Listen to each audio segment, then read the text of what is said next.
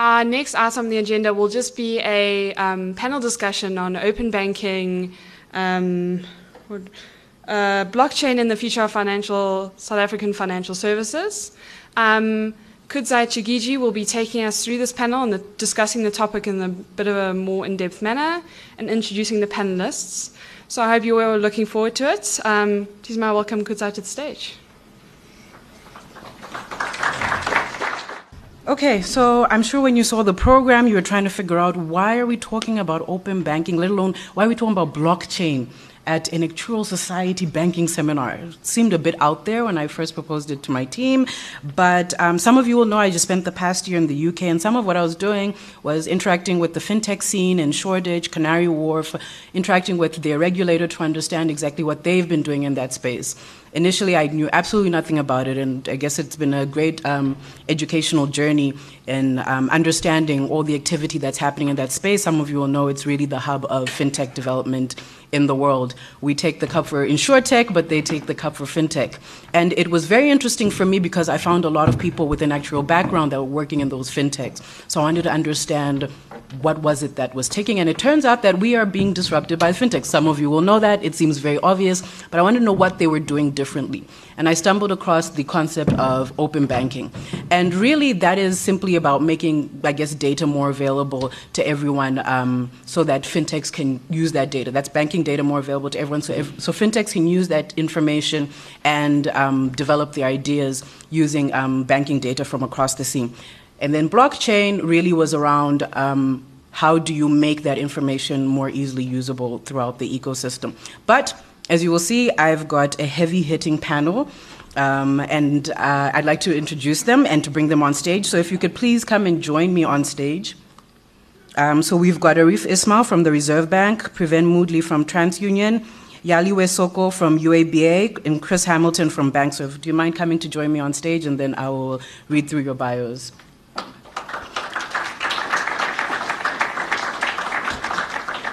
Just please bear with us as we get them situated on stage. And I guess while they're getting settled, I'll go through their bios. Very impressive lot, so this might take a moment. Bear with me. And I guess, it'll give you context as to why they're joining us.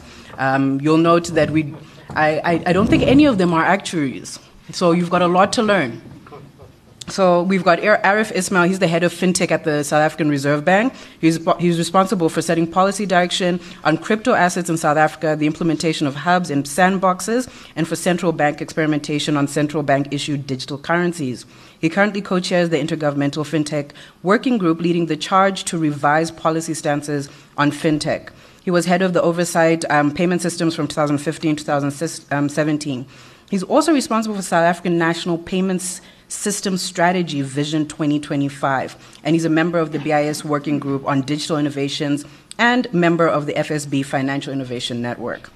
Then we've got Arif with us here, holds a BSc in Mathematics and Physics, an MBA through Gibbs, and a DBA on Strategic Leadership and Transformation.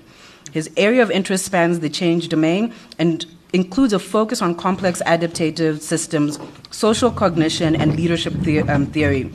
Priven Moodley has been an active member of the financial services industry for over 8 years, garnering experience across the consumer credit, commercial trade credit, and public sector industries.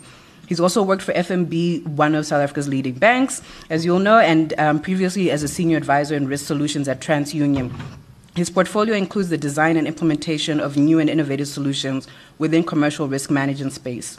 He is responsible for driving business development within TransUnion's direct marketing, consumer acquisitions, existing customer and collection strategies, business intelligence, fraud prevention, and regulatory compliance capabilities. That's a full plate. Priven currently heads TransUnion Africa's consulting division, and he's an experienced consultant. He's demonstrated a history of working in the information technology and services industry, and he's skilled in management, risk management, business process improvement, analytics, and financial services. Then we've got Yalisiwe here, who I've met through the year, through our interactions with the blockchain environment across the globe. She's the chairwoman of the United Africa Blockchain Association, a DEFCON scholar, and some of you will probably have seen her on the speaking circuit for blockchain within Africa. She's also the founder of Essence Crypto Consultants and United Africa Women in Blockchain. She's one of the very few African women to be fully involved in blockchain and cryptocurrencies. She took up interest in blockchain technology as early as early 2016, and has worked as a freelance Bitcoin and cryptocurrency consultant for an online investment firm. With the help of her qualification as a training facilitator and assessor, she's been able to create a number of tutorials and education material, and has currently completed a blockchain and cryptocurrency learner guide for beginners. I've gone through that, and it's thoroughly impressive. She's currently an ICO advisor for a number of projects, and with her background in finance and administration, she served as financial administrator and operations manager for reputable companies such as Wando Trading, Wando PLC, Kuluvuyo Consultancy, and Wellness, as well as Blandford Africa. She also has a background in oil and gas, so we've got a very sort of good breadth as well there. And she's currently a member of the DevCon Scholars Program, which is the world's premier blockchain program for the Ethereum community. Then, yes, finally, we've got Chris Hamilton. Some of you will know him. He's the CEO of BankServ, the South African Payments Clearinghouse. He relocated to Johannesburg from Sydney 2.5 years ago. I don't know if it's too late to say welcome. During his time as CEO of the Australian Payments Clearing Association, APCA, he played a coordinating role for major payment system developments such as the establishment of the Australian Payments Council and the design and development of the new payments platform, with the country now deploying one of the most advanced payment systems in the world. He is Australian by birth and started his career as a solicitor specializing in security industry law. And he has a wide-ranging experience in the Australian financial services, including 11 years with the Australian Stock Exchange, where he's a member of the executive team during the world first demutualization and listing of ASX, and 10 years as CEO of Australian Payments Clearing Association, now known as the Australian Payments Network. Wow, that was a mouthful. But as you can hear, these are the right people to tell us about open banking and blockchain and how that is disrupting our space. So let's get going. I'll come through from this side. Welcome. So I'll start with Chris. As a payments clearinghouse, BankServ sits right in the middle of the open banking discussion. Do you mind enlightening the audience on what that is and how this is likely to disrupt the current financial service environment, even beyond banking, that is open banking? Okay, so thank you for the question. I'm not sure I quite agree with your premise that we, as a clearinghouse, we sit in the middle of open banking, because open banking is really about customer side rather than the back end of the bank. And clearinghouses are very much about the back end of the bank. They're about connecting each bank with each other, with the other banks, if I can put it that way. But let's, might be best to try and describe open banking by way of a sort of a practical example. So let's say you're a customer, right? You and your bank is Arif, okay? Arif's your bank. Hello. You've got a car loan, you've got a home loan, you've got current account, card, etc., right? Now, Priven here, he's a fintech, so he's got some clever programmer types, and he wants to sell you a new service for your phone. And let's just make this up. It's an app, and it's a financial management and budgeting app. So it allows you to keep track of your entire finances and all of your assets, and maybe make suggestions about investments and things you can do to optimise your returns and stuff like that. So it's all very clever technical stuff, right? Now, for him to be able to sell that to you, he really needs to know a lot about your financial status, right? The app's not going to work unless it's got real-time, up-to-the-minute data. Where does he get that? Gets that from Arif, because Arif's your bank and he's got a lot of, perhaps not all of, but a lot of the actual data. And here's that sort of interesting bit. There might be 2 or 3 banks that Priven needs to go to in order to get that data, right? So if he wants to do that, he's going to have a way, a structured, real-time or automated way of getting access to that data. That's open banking in a nutshell. That's the kind of core idea that people are trying to get to. Now, the interesting part about it is that it's often been primarily a regulatory discussion rather than a technological discussion. So I'm not a techie. I have to work with techies all day, so I try and avoid being technical.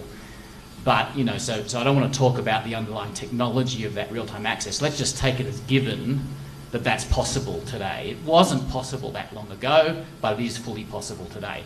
The question is, does Arif want to give you that data? Because he might, or rather, Priven that data. He might see Priven as kind of a competitor and a risk and not want to give him that data. He might actually want to try and do the same thing. He might want to steal Priven's idea and do the same thing himself as a bank, right? So open banking often becomes a regulatory conversation around a regulator going, you know what, I'm going to make the banks give up that data. Why? Because I want fintech in my community. I want competition and innovation and people coming up with clever new ideas. And if they need access to financial data to get it, then they damn well better have it, right? That's essentially what both the UK and European regulators have done. And the Australian regulators are doing, and a number of other jurisdictions have said that they will or they're interested in. Hasn't happened here yet, but, and we can ask Arif about that, but... that actually leads to the next point. But yeah, sure. So that's the core idea. There's actually a lot more to it than that, but you can see straight away that there's a potential for a whole lot of market development if that gets properly implemented. Maybe I'll stop there and we can explore some of the other stuff. So I guess we'll hand it over to Arif to tell us where exactly is the South African regulator on open banking? Are there any plans to introduce this? Do you feel like we're falling behind? Because there's a lot of activity across Europe and Australia, as he's mentioned, on this. There are a lot of fintechs that have been developed within the regulatory environment doing this. Where are we? Yeah. 2021, I'm told. June 4th. Really? Okay. Perfect. I'll just make a note. This is recorded. I want to start off on a much lighter note, Mark. I've never seen such young bankers in my life. Except for Michael, his grade gave it away. How many of you are under 30? Oh, wow. Right. Now, payments crowd then, definitely not, Chris. So this is an appropriate question for you because Chris set me up, right? How many of you would like the data that you hold in your bank? Okay, whatever that data is, whether it's savings data, investment data, credit data, insurance data, you'd like to give that away to a third party. Just put your hands up.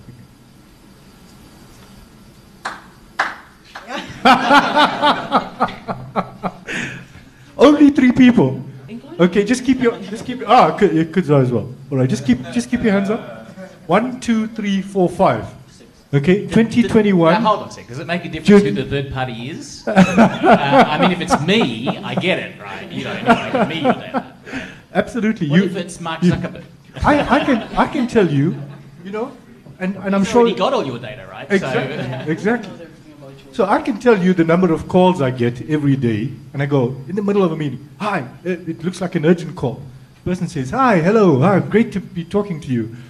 We just want to inform you, you're lucky customer number 21, and you've got this product, and we're ready to give it to you.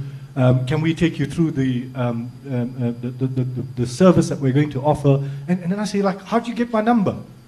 And how do you know it's me? How did you know it's Arif? Okay, just keep your hands up again, the 4 people. I'm going to put you on the spot. Okay, just keep it up. 1, 2, 3, 4. 5 people. 5 people. Just keep it up. Okay. So we'll go Kudzai last. Just tell us why you'd like that data to be housed with a third party. And let's assume, we'll make it even more juicy. Let's say it's a trusted third party. Okay, why would you like that? Just be honest. Well, if they give a proper value add to my life, then I would like access to that or want to know about that.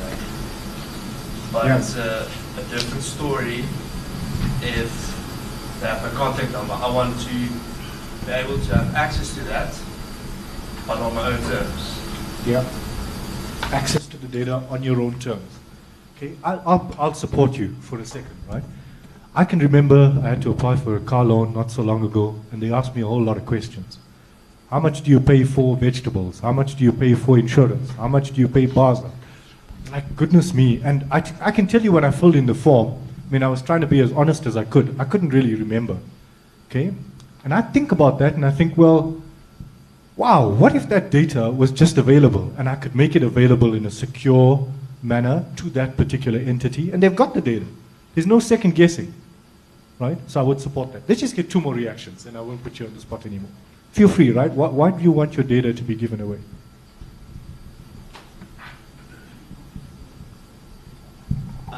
I think your question, firstly, is a bit unfair in the sense that it doesn't Actually, give you're context. edging, is it? It doesn't give context.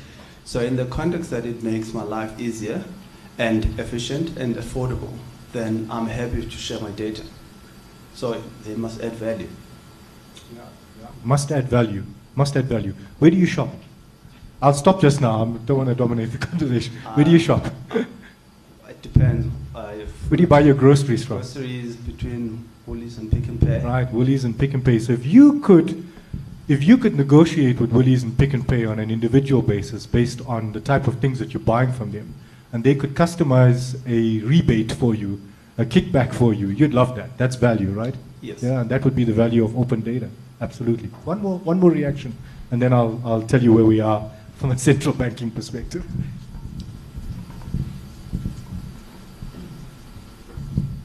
Okay.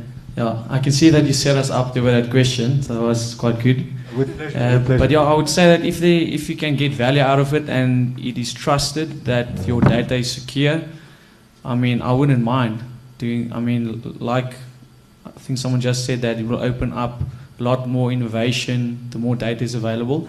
But obviously, if it's not secure, then I would feel uncomfortable. Yeah. Let me latch onto that, and I want to support you as well. So, if it's secure, it'll give you comfort, and if it's not, you should have the right to remove the data, right? And that's fundamental. That's a fundamental part. So you can just listen to the reactions. You know, to Chris's point, there's a lot of regulatory thinking that's got to go into this. First question for us would be, what are we trying to solve for as regulators? Why don't we just leave it to the market? Let the market evolve. Let the market figure out whether it wants to share particular data. Banks, insurance companies, investment companies, and so on. What problem are we solving for? What market failure are we solving for? Secondly, if we do mandate something, what are the potential issues or risks that we could face?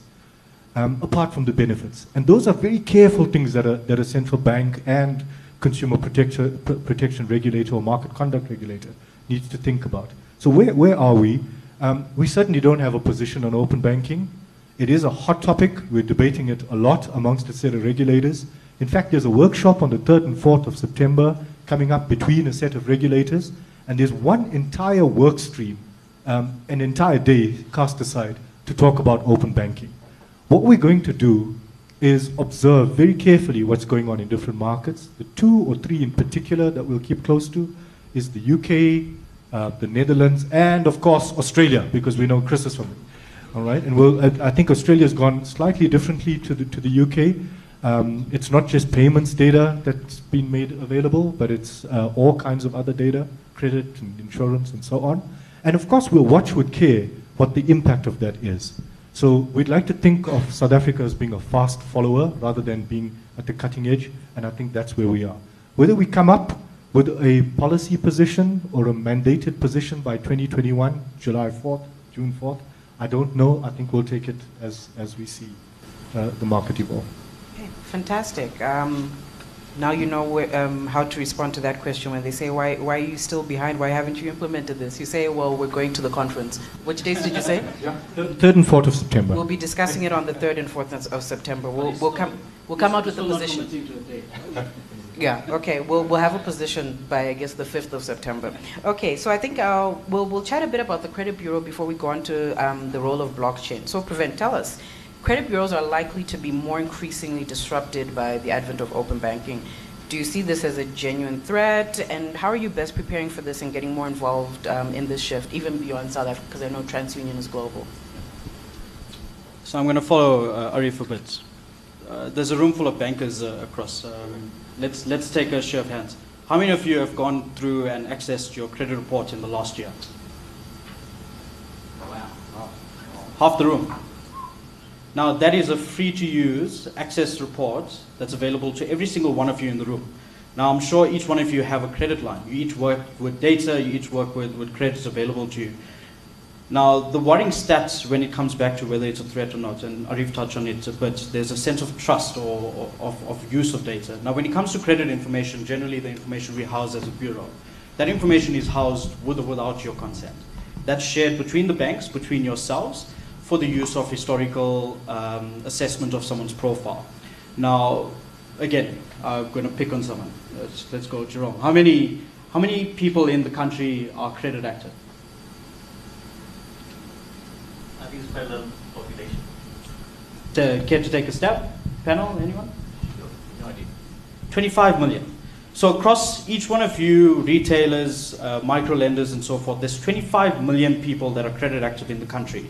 Out of the 25 million, the guys that put your hand up, only 600,000 people actually go and access and make sure whether their credit report is up to date.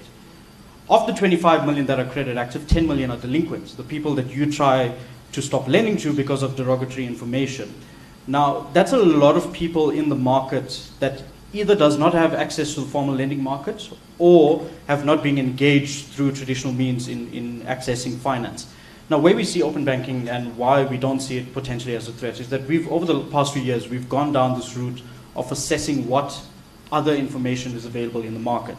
So historically, credit in South Africa pre-2007, Arif mentioned how many vegetables he bought, what price he purchased. Post-2007, there was a lot of positive and negative credit information that's available in the market.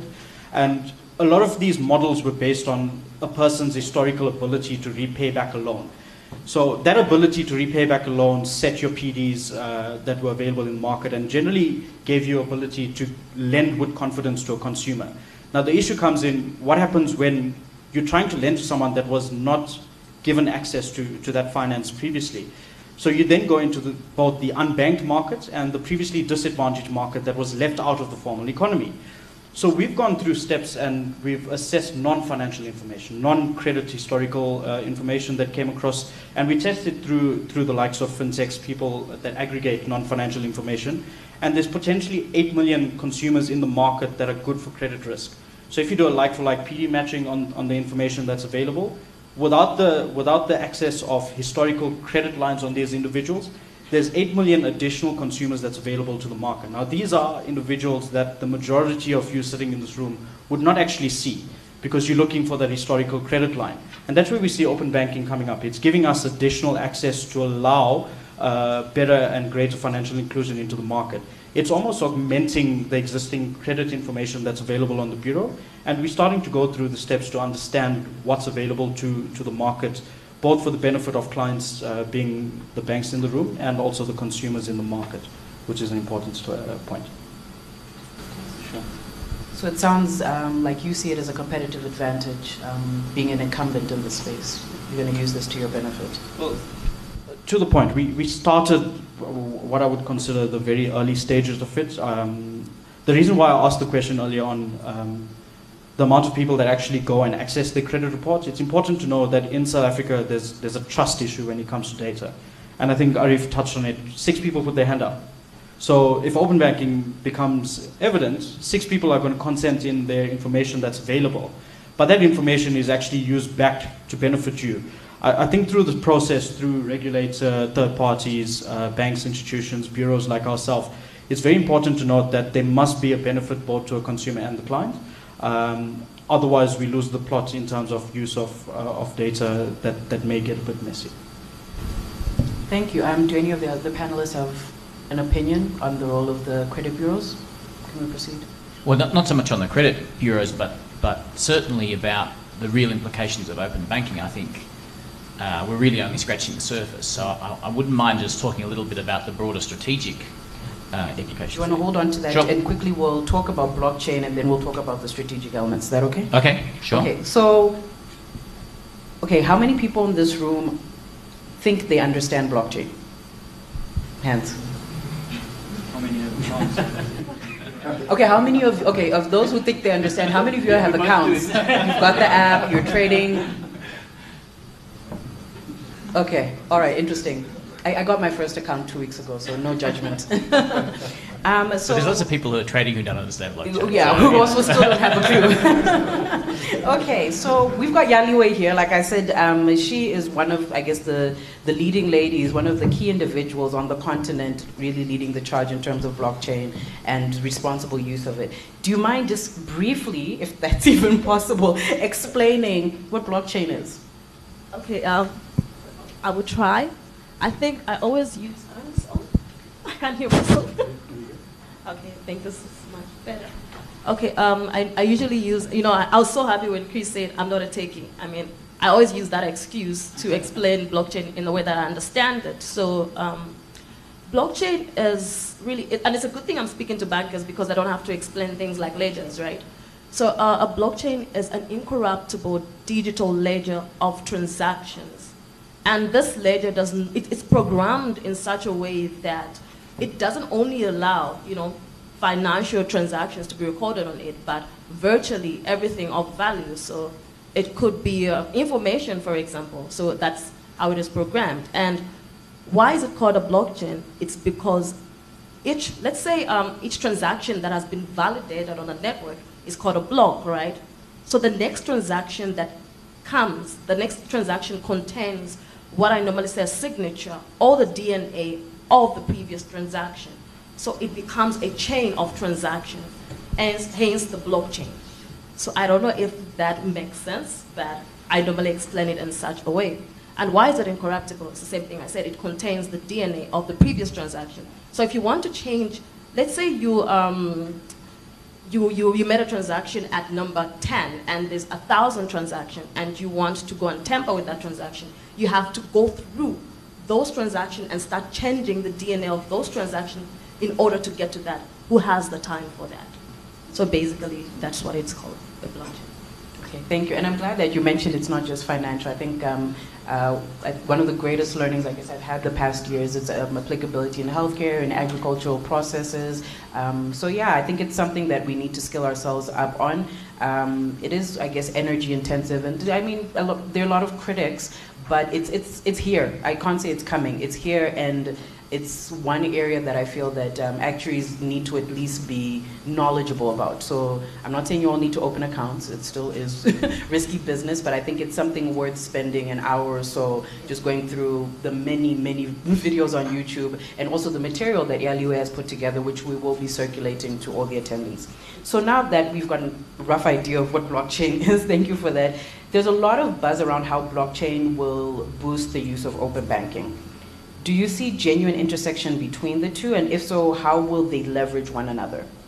Okay, what I normally come across is, firstly, blockchain is trustless. And what I mean by trustless is I don't have to know you in order for me to transact with you. Why? Because all the transactions are recorded in real time, right?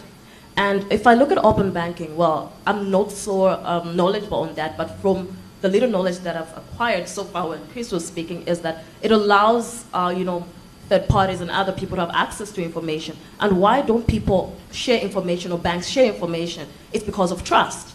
So blockchain brings in a layer of trust. So if everything is built on the blockchain, you don't have to worry about somebody stealing or tampering with your information. So I believe that could be a kind of interoperability between the two. Okay. So I think that then leads us back to the, I guess, more strategic elements, and including, I guess, the intersection between, I guess, open banking and other technologies such as blockchain. Where do you see this going? Any other panelists? I guess we'll start with Chris. Can I have a go? Yeah. Yes. So there's many ways we could go with this, and Arif and I have talked about this kind of stuff a lot at different times. But let me just throw in a couple of ideas which I think are interesting about sort of long-term evolution of the market.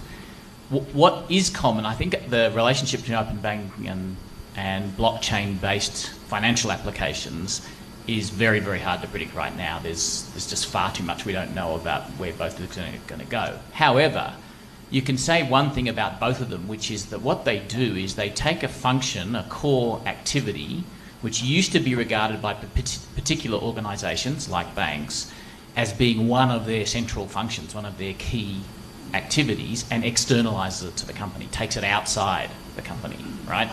Let me just talk about that in the open banking context. What the open banking technologies allow is that the things which have always been bundled together in a bank, the core functions, the four things that banks do for their customers are they safe keep assets, they store value, they provide investments, they provide credit, and they provide transactions. So in very general terms, everything banks do fall into one of those four big buckets. And one reason why banks are such powerful organisations is, until very recently, it's been impossible or very hard to do any one of those things without doing the other three, right? It's a bundling effect. You need all four to get the full benefit and the bang, if you like, of a banking activity. What these technologies allow is for you to pick and choose, to take core functions away and say, I'm going to be a transactor, but I'm not going to store your assets for you. I'm not going to provide credit, I'm just going to do the transaction part really quickly. Can anybody think of an example of a company that did that a number of years ago? I think there should be some representatives in this room who do clearing. Well, for payments. PayPal, okay? Yeah. PayPal is essentially a transacting company. Yes, actually, you can actually put assets into it if you want to, but you don't have to. It can just transact for you. And it's actually an old school version of this. It's pre some of the newer technologies. If you start thinking about the implications of that more broadly, then the word disruptive becomes really appropriate, because it's not so much that banking is under threat, it is that the nature of banking is changing quite fast. And they're going to be really interesting and challenging decisions for banks to make about which of many new pathways they want to pursue. And probably the only thing they can do wrong is not to pursue any. It's just to stay kind of the way they are, because there are just so many different ways of grappling with this new world. Do you want to emphasise one of those functions over another? Do you want to rather focus on a particular customer group and say to that customer group, I'm going to be your everything? If you can get away with that, that can be really good business, and there are companies that do that very, very successfully, right? Do you want to be a platform? In other words, you give up trying to provide products to your customers, and what you do is you provide the access by which people can access many different types of products. And again, you can think of examples of companies, I'm sure, like that. Facebook springs to mind. WeChat, classic example, right? So these technologies are really going to shake up very much what we think of in the whole idea of what a bank is. Okay. Can I latch onto that? So I couldn't help wondering, as I listened to Michael and listening to you now, Yalisiwe, as you describe this capability of having a decentralized ledger, I asked myself, when I looked at that stuff and the maturity transformations, whatever they were, liquidity or credit and so on, what happens when those assets are no longer sitting on a single balance sheet and it's sitting in the network? And who would do that heart that he had in the middle? I forget the department, balance sheet something. BSM, right? Balance sheet management. Who would do that? Just reflect on that as actuaries for a second. Who would do that, and what would that mean? Mark is pointing at you. Oh, me. Why me? Him. The Reserve Bank would do it. So, I think there's a set of technologies, to Chris's point, that are emerging that are going to challenge the fundamental business models of how particular services are run. And very quickly, if I may, in 2 minutes. So, for the central bank, we've been thinking about this, of course, for a number of years now. We just broadly kind of call it fintech. And in essence, what we mean is disruptive business models in financial services, and how would a central bank think about this? I just want to latch on to Chris's example of almost taking it out of your organization and leaving it, I'll just say, to the network, right, as an example. So not too many people know this. The payments people know it pretty well. If you think of all transactions in South Africa every single day, the rough total value of it would be about 350 billion rand. That's my groceries, the salaries that get paid. Chris sends some money to Mark over the internet, debit orders, card transactions, etc. Okay, what percentage of those transactions do you think make up retail? I'm taking cash out of it for now. Make up retail, the value of it. What percentage? Just take a guess. All retail I know, transactions. so I'm not going to answer. Yeah. You guys have a go. Take a guess. All the transactions, salaries, checks, debit orders, value. Not volumes, it's high, but value-wise.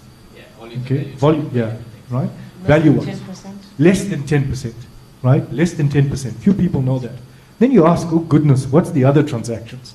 The 92%. It's large asset movements. Yeah, it's high value payments that typically happen between banks for things that happen in the bond market, security market, trading markets, and so on. 92% of that value happens in real time between banks. 92% of the value. Can I just add on to Please, that go a for little it, bit, yeah. which is that on top of that, there's an entire informal economy in South Africa. Something like 40% of the transactional volumes are not registered in our banking system. They're actually happening in cash around the banking system.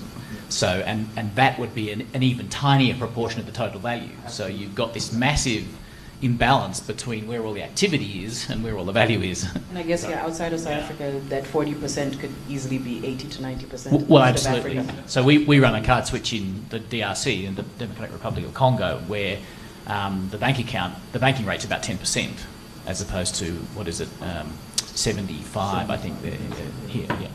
So crazily, if you think of that 92% of value that passes between banks, and Mark hinted, said, it must be the central bank that does something. That value actually passes through a system called SAMOS. All right? It's our real-time gross settlement system. Without that system, you cannot process these transactions. That's a fact, right? Every transaction over $5 million, these 92% of the value of transactions has to go through the system. So what we try to do is do it on a blockchain. Take the South African Reserve Bank out of it and put it on a blockchain. We did it a year ago, if memory serves me correctly now. Oh yes, there was a right? pilot. Yeah, That's if you could touch on that. Yeah, so it was called Project Coca. And what we wanted to see was whether you could tokenize the rand. So Chris will tell you that when the transactions are flowing through BankServ, okay, it's information about value, it's not value, right? What we tried to do was, leveraging things like Bitcoin and Ether and so on, we wanted to actually see whether we could tokenize the rand and then give it to the banks and say, there, you go and participate on your own. 92% of that value you can transact on your own. Do you think they were able to do it on a blockchain? Equivalent to the system that we have today in terms of scale, time, and let's just say trust, for lack of a better word. Yay or nay? Were they able to do it on a blockchain? Yeah, I'm an they were eternal able to do it. optimist, so yes. They were able to do it. Okay, we normally process, it doesn't sound like a lot of transactions, the value is large, 350 billion, but we did 70,000 transactions. We normally have to process it in about an hour and a half, 2 hours, and we're able to do that on a blockchain. The question then is, why would we not move to a blockchain? Yeah, so I'm going to leave Chris to answer that. Okay, because he knows I'm a bear, right? I know I'm the a pilot blockchain was bear. successful. That's a reverse setup. I know the pilot was successful, but I know that the plan isn't to implement it in full. Exactly. So let's Thank hear you. about that. And I'd like also Yalisiwe to comment on what she sees as some of the challenges in implementing it at such a scale. Yeah. I mean, the question I asked Arif after, actually it wasn't you, it was one of the team who did it, but the question I asked them afterwards was, great, you can do it. Was it better? Like, in what way was it better than a traditional network and database? And I never got a good answer to that question. So, I think the lesson for me, and it's not that I'm anti-blockchain technology, it is that I think so often the technology overtakes the business need here. We have a lot of people who are in love with a very, very cool technology, but aren't really thinking clinically about how it's going to do something that can't be done otherwise, or can do it much better than the way it can be done today. And until we get that, we're not going to get real progress, actually. In Yalisiwe, what do you think are some of the challenges in the implementation of blockchain, even where it's clear that there could be value add, I guess, off of Chris's? Okay, what I feel is that the blockchain is still in its infancy, and there's a lot of people are still experimenting with better ways and faster transactions and how they can do things better on the blockchain. So it's the infancy stage. So once we reach a stage of maturity, I think a lot of organizations will be able to adopt it. So everybody's still experimenting with the technology. And I guess in this case, I understand at the Reserve Bank level, for the large banks in terms of clearing their payments, it might be premature.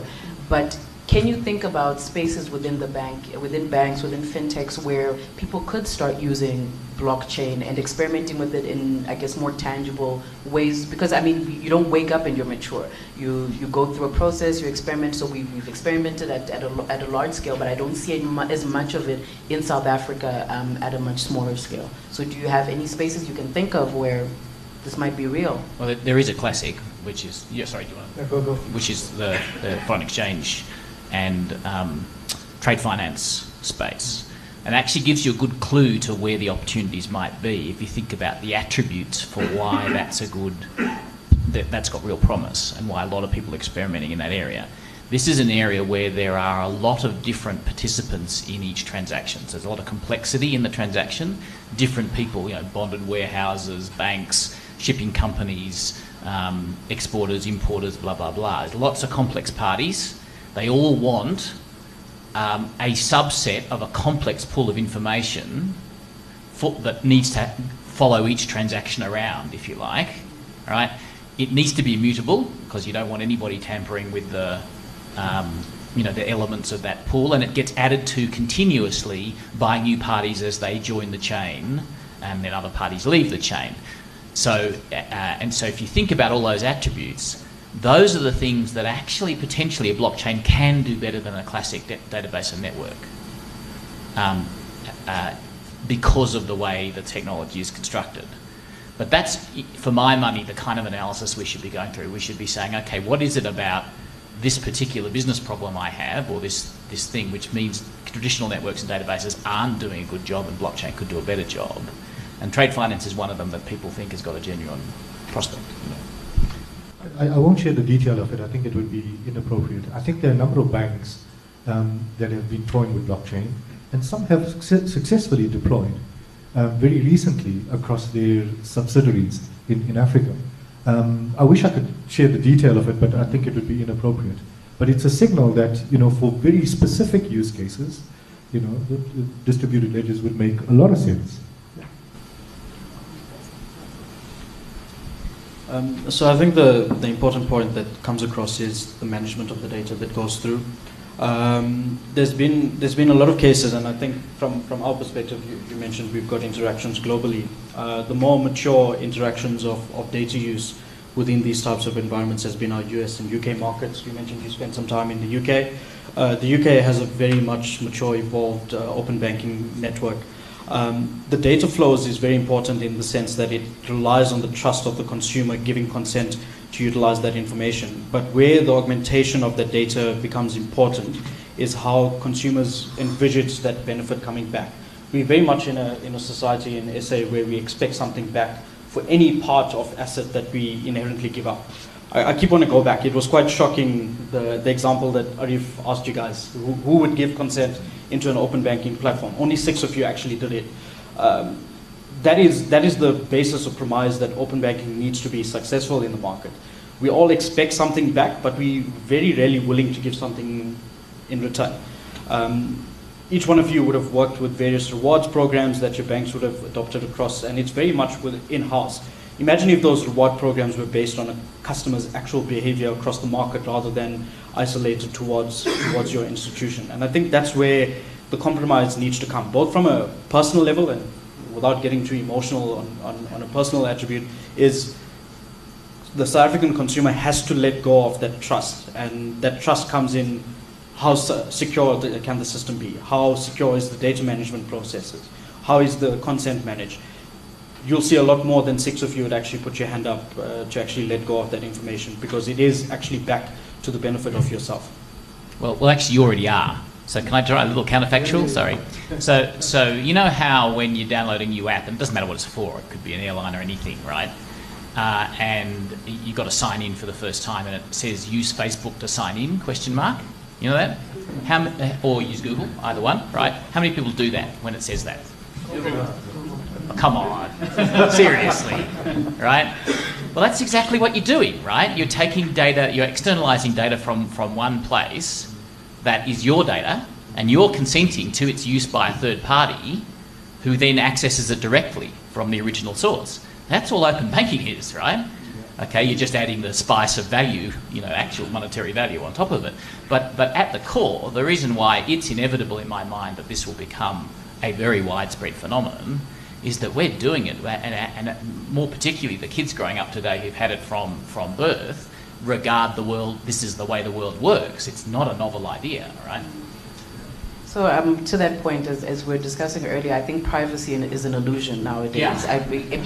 There are cameras everywhere, and your information is out there. Google could open a bank tomorrow very easily, and I think there's an illusion of control of the information. Interestingly, Facebook's not doing a bank; it's doing a clearinghouse. Yeah, it's probably the biggest disruptor in the crypto and blockchain space. And I think to your point around the culture.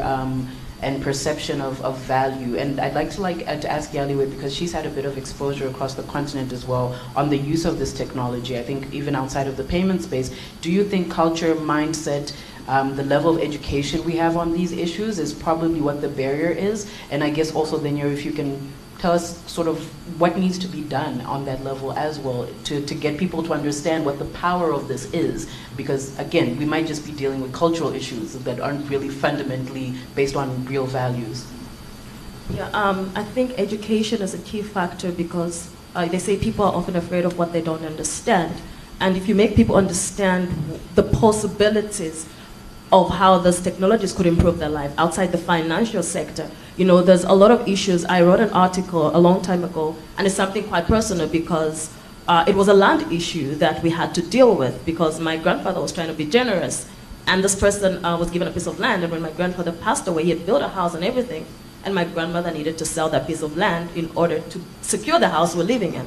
But it was a game of knives and axes, and we had to go to court and spend money that she didn't have in order for us to actually prove that that was her piece of land. So if this piece of land was recorded on a technology like the blockchain, we wouldn't have to go through all those things. So there's need for education, and that's why as the United Africa Blockchain Association, we're running a program called Reaching and Teaching 1 million people on blockchain in Africa. So it's not only about the financial aspect of it. And as the saying goes, you know, these technologies will exist and they'll continue to get better, but whose life does it change in the long run? So basically, I think education is a key factor. And from the Reserve Bank perspective? Absolutely. I'll use Coca as the example. When we started last year, January 2018, if you asked us what was a smart contract was, what an Istanbul Byzantine fault tolerance was, or a Pedersen commitment, we'd look at you almost similarly as I was looking at some of the slides this morning, going, yeah, that's banking. Right? We didn't really know. So humility is a crucial part, I think, in the learning journey. Now, having put a group of people, including many of the banks, in a room for a week, you know, Chris will tell you, to build payment systems takes a long time. To build an RTGS takes you 2 to 3 years. You want to make sure... The tech is easy, it's the people that are hard. Absolutely. Yeah. They managed to build the stuff in 6 weeks. 6 weeks. Okay, so learning, I think, in a community, as long as you're humble and as long as you're willing to share and you know and test with each other, that happens. Let me latch on to that. I think so. I often people ask me in the bank, you know, the governors will say, "So what's Coca about?" And I say, Coca is really about, take it away from the technology. It's really about 2 capabilities. It's an absorptive capability, the ability to learn, to absorb, to learn. And it's an adaptive capability, the ability to change. We've been doing things as central bankers the same way for many, many, many years. And I think this ability to move with speed and learn with speed is crucial. So I'm going to latch on very quickly and describe that one of the things we've been talking about for a long time, probably the last 1 year or 1.5 years, is an innovation hub in South Africa. And we're busy designing that right now amongst a set of regulators. The hub would contain 3 capabilities. The first one is a regulatory guidance unit. So as innovators, including banks, any incumbents or fintech firms, you could come to the regulators, a collective of them, NCR, FISCA, SARB, National Treasury, SARS, and you could say to PIC, and you could say to them, this is what I'm thinking about doing, it's a one-stop shop, please give me some guidance. We keep arguing that regulation shouldn't be opaque and it should not be a barrier to entry. You should be able to question and say, I'm about to do this activity, what do I need to comply with? And you should get an answer to that.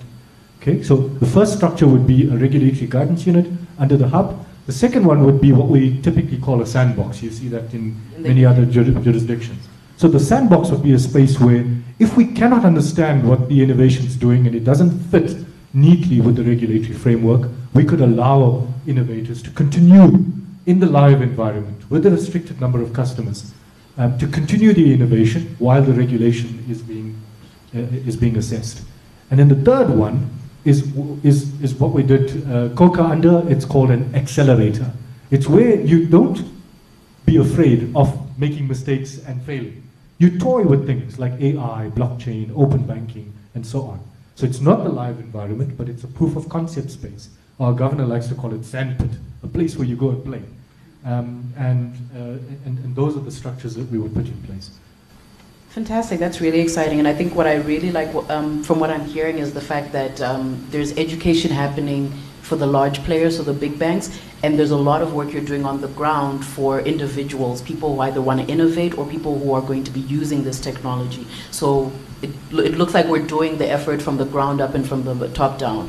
And I'd like to know, is the Innovation Hub, aside from the accelerator, is it live? Is it something people can go to today with a fintech idea? Because we've got some entrepreneurs in the room as well. No, so we're doing it informally. If people approach us, depending on the use case, we would then meet with the innovators. We're about 4 months away for a collective design between the respective regulators. 4 months. That's really exciting. So I think while we're on that point, before we open up to questions from the floor, like I said, there are some entrepreneurs in the room. Some people were thinking of fintech ideas. Some people who are entrepreneurs as well within their banks. What advice do you have, all the panelists, for people who are thinking of moving into the space, we're thinking of using banking data, we're thinking of using the sandpit, we're thinking of using blockchain technology? What sage advice, cautionary points, some wisdom that you can drop before we go into questions? No, sorry. Let me just make a couple of observations about different jurisdictions. So South Africa has quite a different model for fintech development at the moment from, say, Australia or the UK. There is quite a lot of investment going into fintech here, but it's in a much more corporate structured sort of a way. So basically the guys who seem to be prospering are the ones who can sell a good story to Standard Bank or FNB or you know, a big provider, and they will fund them on spec. You know, they've got a certain amount of R&D budget, and then they get the opportunity to do some cool stuff, and they get some access to the bank's resources as well, and so that can work really well. It does, however, rather leave the decision of what things to explore, you know, in the hands of the equity investment guys at the banks, or at least at the large organisations, telcos maybe as well, right? It's evolved a bit more in Australia because you've got some genuine venture capital type setups where you can get some money to do stuff. There are accelerator hubs where they will get, you know, 40 young entrepreneurs into a room for a week, and they'll go, okay, you know, you've all got a desk and a computer, build something, pitch it to us. There's 4 guys sitting out the front who are prepared to put up X amount of money if they like the idea, you know, that kind of thing. It's very high pressure, lots of fail rate, but actually you get some really good ideas out of that, and then it goes somewhere. And then the UK's probably even more evolved beyond that, where as well as that venture capital stuff, you've got some very systematic farming of ideas going on. So there's a lot of different ways of doing it, but I think one of the things as an observation about South Africa is it would be good if we could find a way of opening up that access to funding and access to resources a little bit more, yeah. And I guess just quickly on that point, I think the launch of SASME, the South African SME Fund, that was a spin-off from the CEO project, we'll probably see a lot more funding coming through the P firms and VCs through them. So I guess they've decided to be sort of the market maker in that space, and hopefully we'll reach the levels of Australia and the UK and make funding more easily available. From my side, the one piece of advice I can give is sometimes we concentrate too much on the tech. We focus on what best tech, what best platform we can utilize, what next best model we can implement. And along the journey, you forget about the consumer. The consumer gets missed out of the experience, and the success of every venture, every fintech, every aggregator, every bank product that you guys launch is essentially at the hands of the consumer, how the consumer actually envisages, how the consumer experiences it. Keep that in mind. Bear in mind that the consumer, the average South African citizen that's sitting there on the street today, doesn't actually care what platform or tech you actually utilize. They want an experience, and the experience wins the game. I keep using the example, going back, a lot of people go through the Kodak moments and failures that they've gone through. Kodak went, and at the time Facebook was launched, Kodak was trying to develop a 100 megapixel camera that could have gone underwater, that the consumer could have used. They tried to make it commercially available to the market. At the time, the average digital smartphone was running on a 1.3 megapixel camera. Those little cameras, if you put it up onto a screen this size, you would literally see the pixelation on it. But the difference between the two is that you could upload that picture onto Facebook. You could not upload the 100 megapixel picture that Kodak was taking. Now, what won the day? That was amazing tech that Kodak actually envisaged for the market and wanted to actually launch out. It was phenomenal. It was years ahead. from what any smartphone manufacturer was actually implementing at the time. What won the day was the experience of being able to take that photo, upload it onto an environment, and getting one of your friends to say like. As simple as that. And that's what's accelerated the smartphone era through Facebook away from Kodak. And a lot of the time we spend a lot of effort trying to maximize, get the best tech. We forget about the consumer experience. Consumers do not care what platform that you utilize. They want a better experience. And that's probably the best advice that we can give out. Back to the examples of our US and UK markets, we've successfully implemented those sandboxes. We call it our test labs. It's live simulated data that fintechs, banks, analysts, and so forth can spend. They spend almost a week. They bring through test models, test products that they can actually simulate through live transactional data that's available through the bureau. We're launching a local version towards the end of the year, whereby you can come in and you can literally deploy models and test the efficacy of it, of its value and worth, or from a PD perspective, take up, etc. Those test platforms are available. Don't be afraid to utilize them. Don't be limited by the data or the information that's housed within your organization. Okay, so the people who are interested, who do they contact? Where do they get access to this? Okay, so majority of you guys are from banks. You'll have your account managers, obviously from a Transunion perspective. Otherwise, I'm happy to leave details across, and you guys can contact me, and I'll get you in touch with the correct people. Okay, so even startups, so people who just have ideas, they can get in touch with you. Yep, and I'll point you down the right direction. Fantastic, thank you. Yalima? Okay, so my closing note would be that there's no experts in this field at the moment, and I believe this is a time to get your hands dirty, and you could experiment, you could, explore, you could just do anything because the information is still out there in the open, and this is the time to position yourself to be a key stakeholder in the digital revolution. Because I look at, I was just appointed to be a dev scholar among 50 people globally, and if I look at my position right now, I'm competing among techies, developers, but as we go, I'm on the leaderboard. It's not because I know too much about tech, but I positioned myself to be a leader in this revolution. So I think this is the right time for you to actually take part. Fantastic. You did mention that you have a conference coming up in Cape Town, where I guess you'll be discussing, the range of blockchain across all industries. Can you just mention the dates? Okay, no, that is not really my conference. I was supposed to be speaking at the conference, but we've got an event coming up on the 2nd of August, so we're trying to bring more women to the table. So it's the United Africa Women in Blockchain and AI launch. So it's just at 150 Rivonia Road, and it's an open event. All you need to do is to RSVP with Anita. I think Kudzai will share the details later. Fantastic, thank you. And Arif? I want to latch on to what Chris was describing in other jurisdictions, and this is not public yet, but I'm going to be bold and go out on a limb. So my advice is going to be join the Hackcelerator. It's about to come. It's a partnership between the South African Reserve Bank and the Monetary Authority of Singapore. The culmination of the event would be in November. Entrepreneurs can put forth their ideas. It's a competitive process, and you can win, I think, something like $250,000 if you make it to the finals. The process here would be triggered probably in the next 3 weeks or so, and there would be 4 categories. It would be InsurTech, RegTech and SupTech, financial inclusion, and one that is a catch-all, general banking. The beauty of it is we'd reach out, for example, to BAZA and some of the other BankServ, etc., and we would craft problem statements. So it isn't, oh wow, let me come up with an idea. There would be a set of probably between 50 to 80 problem statements along these four categories that are relevant to the Southern African domain. And we would then turn to the innovators and say, please come demonstrate to us what you could provide as solutions to these respective problems. It's a great way to get the minds going, to get the focus going, and to get some funding as well. So my advice is join the accelerator. Okay, there are about 45,000 people who pitch in that FinTech Festival at the end of the year. It's very competitive.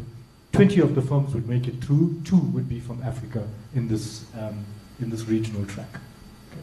Thank you very much. So yeah, some practical advice and places to go if you want to get your hands dirty. So maybe let's take a few questions from the audience. I know we're running behind time, so maybe if we can take 10 minutes and then we'll have a brief coffee break. Let's start there and then we'll go to the center. Hello everyone. My question is to Priven. Because I know Transunion is going around sort of selling data or providing data to, let's say, financial institutions. Because as a bank, we do have our transactional data, but there's stuff that we do not see that's out there, right? What are the implications? Because I think when you started, you mentioned that you hold data whether a customer gave you consent or not. So what is the implication of us as a bank using that data to augment some of the stuff that we're thinking about here? Maybe just if you can keep the mic, maybe some examples of what you were thinking through. So remember, when I go through the iterations of a bureau holds information with or without the customer's consent. The bureau is aggregating information across the industry from banks, retailers, insurers, telcos, and so forth. That information is accessed by another bank or another credit provider at point of application on consent of the customer. So consent is always used to access the data, but we house it regardless through the data hub that's provided across the regulated bodies across the industry, banks, telcos, etc. The implications of a bank utilizing outside information, it's currently being done today. So if you're trying to build expansion strategies, so moving out of segments or niche personas that you're currently delving with, it's available. It's available masked, and that's the platforms that I mentioned that you would actually want to go through the testing cycles to analyze.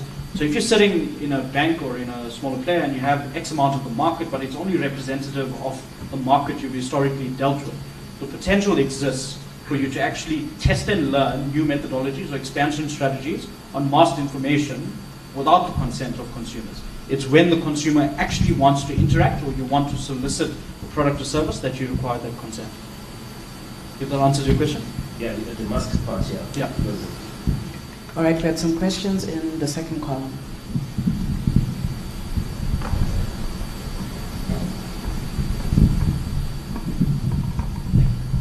Thanks very much. Just more a bit of a comment on the open banking and the first question that was asked to the audience. And Paul next to me mentioned the 22/7, which I'm sure a lot of people are aware of. And I didn't put up my hand that I would consent to my data being shared, but I was very happy to sign up for that and let them have access to my data. And I think the nuance, but which maybe everyone would agree with, or okay, maybe that's too strong, but a lot of people would agree with, is that when it's permission based, then no one has a problem with it. You know, if someone can access my data when I give them permission, well, I've given them permission, and otherwise they can't access it. And so if the open banking could be on such a scenario, then it would be great. And I mean, conversely, I'm very uncomfortable with the fact that we mentioned that the credit bureaus have access to my data. What happens if there's a data breach there? You know, I haven't given permission, and there could be. So if to level the playing field with everyone, say you can access the data, but as long as you got permission up front. I think we had another question in the second column, then we'll take Mark's question. Thank you. My question is just to the panel in general. So in my limited understanding, if you can essentially digitize ownership to an asset, then the capability of blockchain, where it's call it public, distributed, really provides a lot of efficiencies from both a cost, timing, and even an access perspective. So from just a society perspective, would it not make sense for not just South Africa, but essentially every country to really prioritize or at least experiment with an attempt to get deeds office onto blockchain? Because then you really open up a space where effectively smart contracts can start interacting, access and then ownership is just a lot easier to verify and change.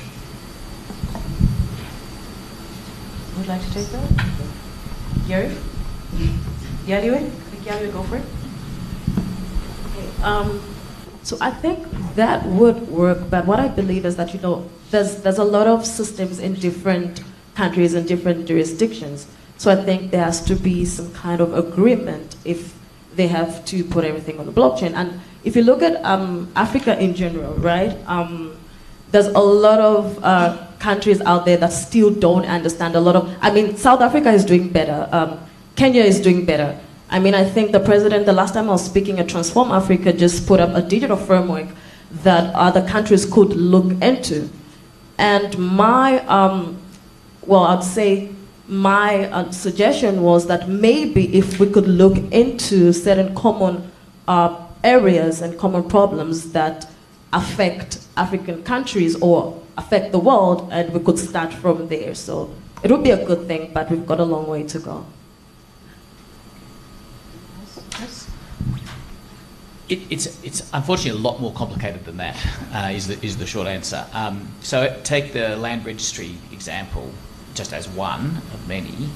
I come from a country where they effectively digitised land in 1885, like way before the computing era, right? Because they created a single state-based, admittedly not national, register of land where every plot was recorded, and transfer was as simple as signing a piece of paper and handing it to the guys who kept the register, right? So you know, let's be careful about what the technology is really doing for you and what actual organisation, good old-fashioned, get yourself sorted out is going to do for you, right?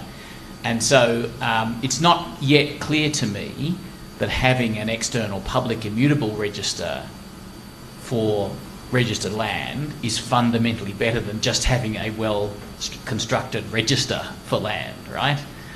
Which is the way most other countries do it. South Africa doesn't. I don't know why. You're still doing what we call in Australia old system title, right?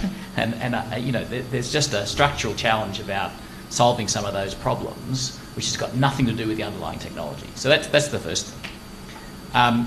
The second thing I would say is when you do a big fundamental underlying technology change, it's human nature to emphasise the benefits and ignore or not discover until much later the detriments. There's always pros and cons, right? So, for example, I haven't, you know, so there are definitely reconciliation benefits to using a blockchain-based external immutable register, right? There are some quid pro quos that companies will need to think really carefully about. You give up control of the format and the distribution of your data, right? Not everybody wants to do that, right? Not every consumer wants to do that, not every business wants to do that. It's not just a matter of who can see it, it's that you no longer get to decide what format it's going to be stored in, because that's now on an external public register, right? And the only way that's going to change is if there is a governance framework over the top of the blockchain. And that, by the way, is diabolically difficult. Lots of blockchains have really bad governance frameworks, right, that decide whether the data is going to change in what form and how that's going to happen, right? So you don't solve all problems by changing from one technology to another. What you do is you solve the problems you know about, but you may well be creating new problems that you've got to manage for. That's not a reason not to do it. You just got to be clear-eyed when you're doing it, that's all. Super. Mark? Thank you. Just a short observation. I mean, the 6 people in the room who indicated that they were prepared to share their data qualified it. And the condition was that it had to add value. And that's going to be a very difficult thing to moderate. I think that, you know, in some of the questions that we've been asking around the entire value proposition, you start talking about data ethics, and you start reaching that questionable point about whether the value added actually exists in certain applications.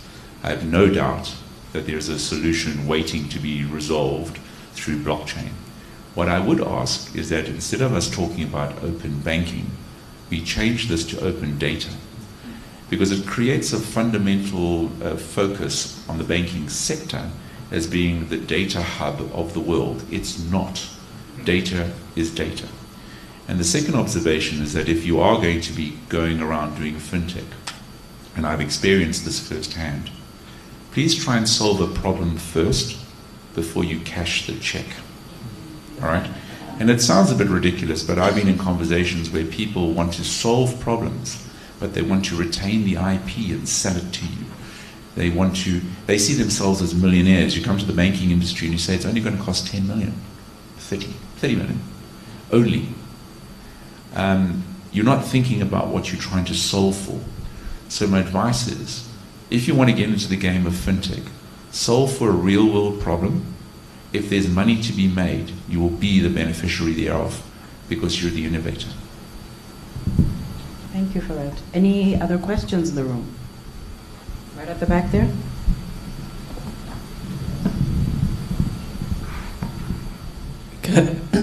Sorry, I think the question is more to Yalisiwe.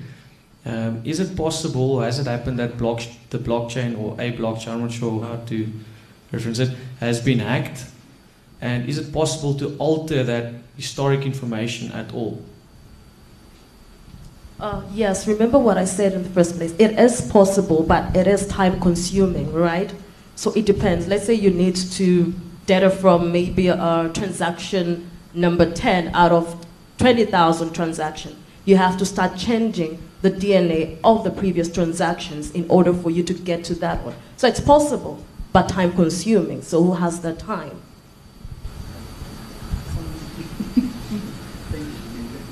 There's another question at the back.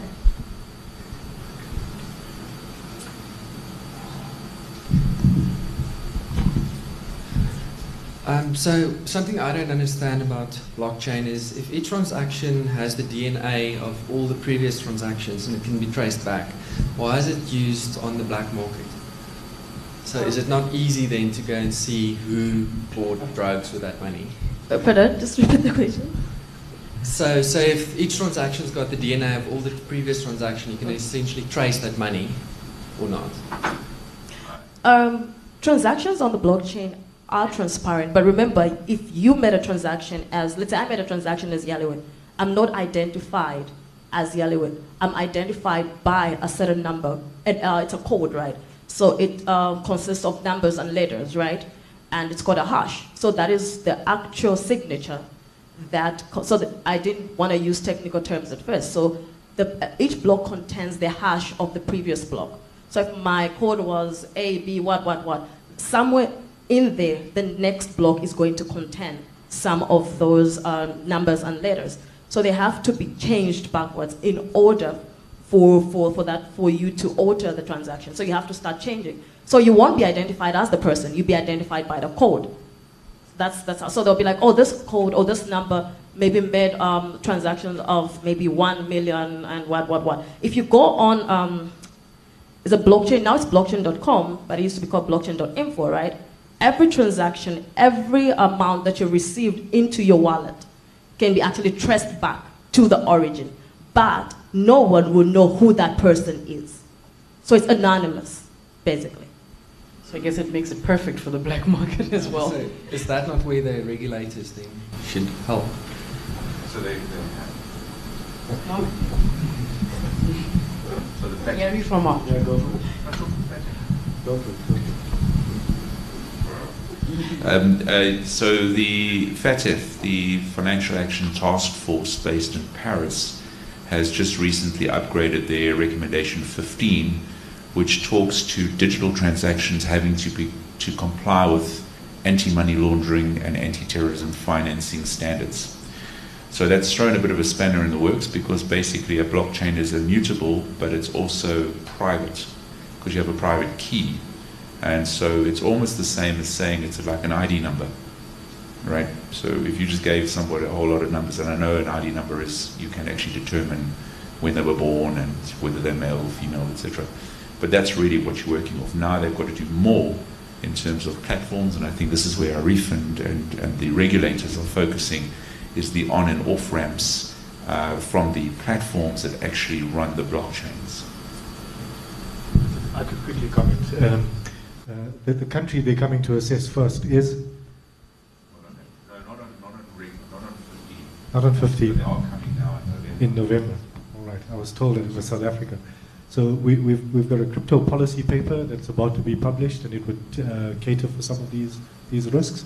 And as Mark's describing, if you're going to move it from a bank account into a platform, a crypto exchange platform, we're going to hold those entities as accountable institutions under the FIC Act. And that would then allow for track and trace, as I like to call it. I think also that is already happening. So if you look at certain exchanges, right, there's already KYC, you know, AML and all those things. So they know if there's huge volumes, I know there's people who've called me, say, oh, Yaliwe, why is Luno not accepting my transaction because I transferred this amount? I said, okay, I mean, they need to be sure. They need to know why are you transferring such amount of money onto their platform, because they have to answer to the regulator. I mean, I think right now you're usually working with the ISPs, so I think, yeah. Okay. We are very behind time, and I know we can talk another hour or so on this topic, and we just like to maybe catch up time during the tea break. However, I think this has been an interesting conversation. I think we've all learned something, even if you do consider yourself a blockchain or open banking expert, though those don't really exist. And yeah, just thank you very much to our panelists. You know, I think I've told you many times, you are the magic. You are what make these events interesting, and this has been extremely valuable and educational. And thank you very much for engaging on this topic. I know it's a bit off, it's a bit on a tangent, but thank you very much for engaging with our panelists. We've got some small gifts for the panelists, and they'll be around during the tea break. Please come and talk to them, find out more about the events that they'll be holding, the conferences, the hackathons, and engage with the incumbents in the industry, BankServ, Transunion, and really make the best use of these resources, even if you are operating within a bank as an entrepreneur or an R&D team. And yeah, so thank you very much. I think they deserve a round of applause.